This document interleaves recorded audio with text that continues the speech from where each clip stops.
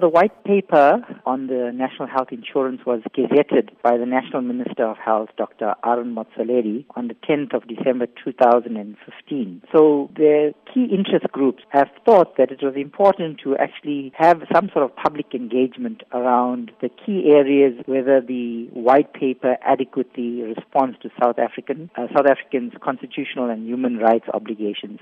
Because the white paper envisages universal health access through sweeping changes in the healthcare system. We thought that it's an important discussion that's going to affect almost every South African living in the country, even those who are accessing healthcare through the private sector. We know that NHI is expected to give South Africans better healthcare across the country.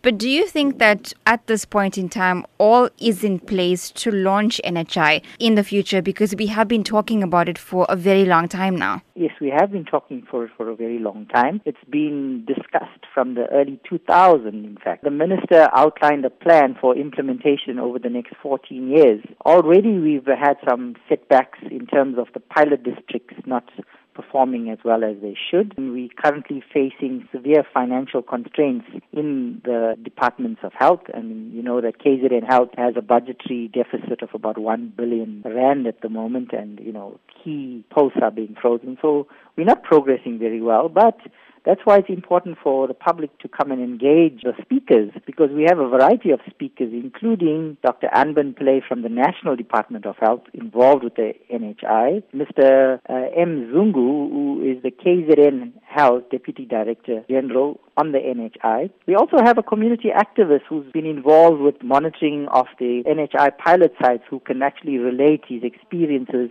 since 2012 when the pilot sites were launched. I think it will prove to be a very interesting discussion. What are some of the challenges that the Department of Health is facing currently that you think need to be overcome immediately in order to meet the deadline to launch NHI? Well, I think we need better financial management, better management at all levels, from provincial to district to institutional level, because the Department of Health gets a significant proportion of the country's budget. So we need better management of the money. There needs to be openness and transparency about the way the money is spent. There needs to be a prioritization, key performance areas in the Department of Health, which is basically service delivery. I think if we continue as we are, we're bound to fail, because the system is actually not dealing adequately with the current challenges.